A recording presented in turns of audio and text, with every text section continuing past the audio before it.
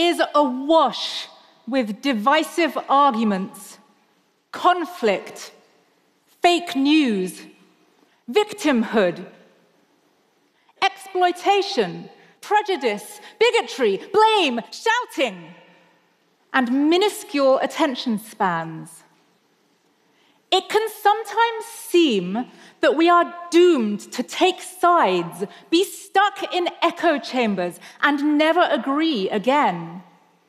It can sometimes seem like a race to the bottom, where everyone is calling out somebody else's privilege and vying to show that they are the most hard-done-by person in the conversation. How can we make sense in a world that doesn't? I have a tool for understanding this confusing world of ours, a tool that you might not expect: abstract mathematics. I am a pure mathematician. Traditionally, pure maths is like the theory of maths, where applied maths is applied to real problems like building bridges and flying planes and controlling traffic flow. But I'm going to talk about a way that pure maths applies directly to our daily lives as a way of thinking.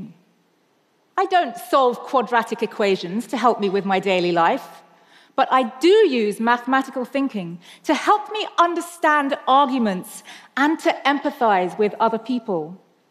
And so, pure maths helps me with the entire human world.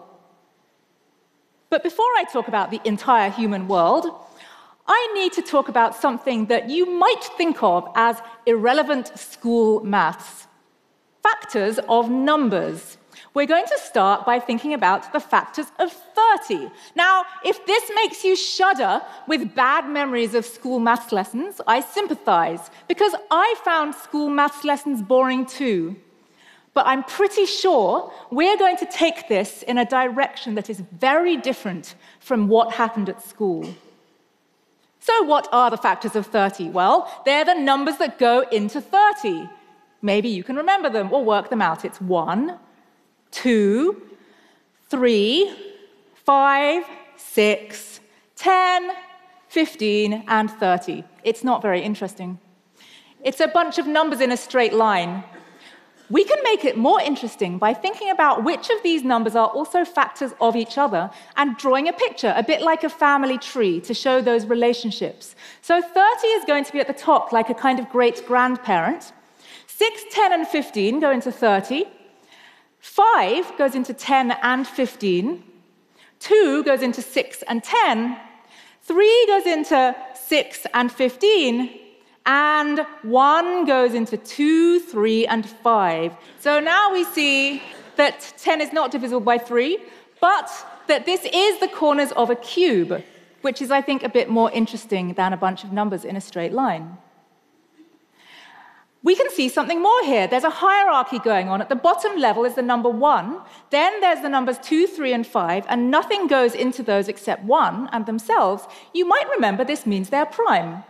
At the next level up, we have 6, 10, and 15, and each of those is a product of 2 prime factors. So 6 is 2 times 3, 10 is 2 times 5, 15 is 3 times 5, and then at the top we have 30, which is a product of 3 prime numbers, 2 times 3 times 5. So I could redraw this diagram using those numbers instead. So we see that we've got 2, 3, and 5 at the top.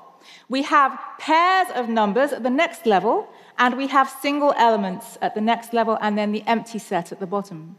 And each of those arrows shows losing one of your numbers in the set. Now, maybe it can be clear that it doesn't really matter what those numbers are. In fact, it doesn't matter what they are. So we could replace them with something like A, B, and C instead, and we get the same picture. So now this has become very abstract. The numbers have turned into letters. But there is a point to this abstraction, which is that it now suddenly becomes very widely applicable, because A, B, and C could be anything.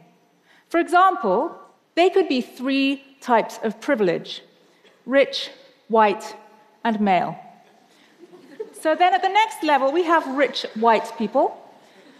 Here we have rich male people. Here we have white male people. Then we have rich, white, and male. And finally, people with none of those types of privilege. And I'm going to put back in the rest of the adjectives for emphasis. So here we have rich, white, non-male people, to remind us that there are non-binary people we need to include. Here we have rich, non-white male people. Here we have non-rich, white male people. Rich, non-white, non-male. Non-rich, white, non-male. And non-rich, non-white male. And at the bottom with the least privilege, non-rich, non-white, non-male people. We have gone from a diagram of factors of 30 to a diagram of interaction of different types of privilege. And there are many things we can learn from this diagram, I think. The first is that each arrow represents a direct loss of one type of privilege. Sometimes people mistakenly think that white privilege means all white people are better off than all non-white people. Some people point at super rich black sports stars and say, see, they're really rich. White privilege doesn't exist. But that's not what the theory of white privilege says. It says that if that super rich sports star had all the same characteristics, but they were also white, we would expect them to be better off in society. There is something else we can understand from this diagram. If we look along a row, if we look along the second to top row, where people have two types of privilege, we might be able to see that they're not all particularly equal. For example, rich white women are probably much better off in society than poor white men. And rich black men are probably somewhere in between. So it's really more skewed like this. And the same on the bottom level. But we can actually take it further and look at the interaction between those two middle levels. Because rich, non-white, non-men might well be better off in society than poor white men. Think about some extreme examples like Michelle Obama, Oprah Winfrey. They're definitely better off than poor, white, unemployed, homeless men. So actually the diagram is more skewed like this. And that tension exists between the layers of privilege in the diagram and the absolute privilege that people experience in society. And this has helped me to understand why some poor white men are so angry in society at the moment. Because they are considered to be high up in this cuboid of privilege, but in terms of absolute privilege, they don't actually feel the effect of it. And I believe that understanding the root of that anger is much more productive than just being angry at them in return. Seeing these abstract structures can also help us switch contexts and see that different people are at the top in different contexts. In our original diagram, rich white men were at the top. But if we restricted our attention to non-men, we would see that they're here, and now the rich white non-men are at the top. So we could move to a whole context of women, and our three types of privilege could now be rich, white, and cisgendered. Remember that cisgendered means that your gender identity does match the gender you were assigned at birth. So now we see that rich, white, cis women occupy the analogous situation that rich white men did in broader society. And this has helped me understand why there is so much anger towards rich white women, especially in some parts of the feminist movement at the moment. Because perhaps they're prone to seeing themselves as underprivileged relative to white men, and they forget how overprivileged they are relative to non-white women. We can all use these abstract structures to help us pivot between situations in which we are more privileged and less privileged. We're all more privileged than somebody and less privileged than somebody else. For example, I know and I feel that as an Asian person, I'm less privileged than white people because of white privilege. But I also understand that I am probably among the most privileged of non-white people. And this helps me pivot between those two contexts. And in terms of wealth, I don't think I'm super rich. I'm not as rich as the kind of people who don't have to work, But I am doing fine, and that's a much better situation to be in than people who are really struggling, maybe are unemployed or working at minimum wage.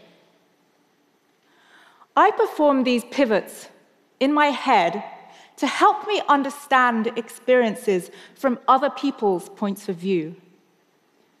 Which brings me to this possibly surprising conclusion, that abstract mathematics is highly relevant to our daily lives and can even help us to understand and empathize with other people. My wish is that everybody would try to understand other people more and work with them together rather than competing with them and trying to show that they're wrong. And I believe that abstract mathematical thinking can help us achieve that. Thank you.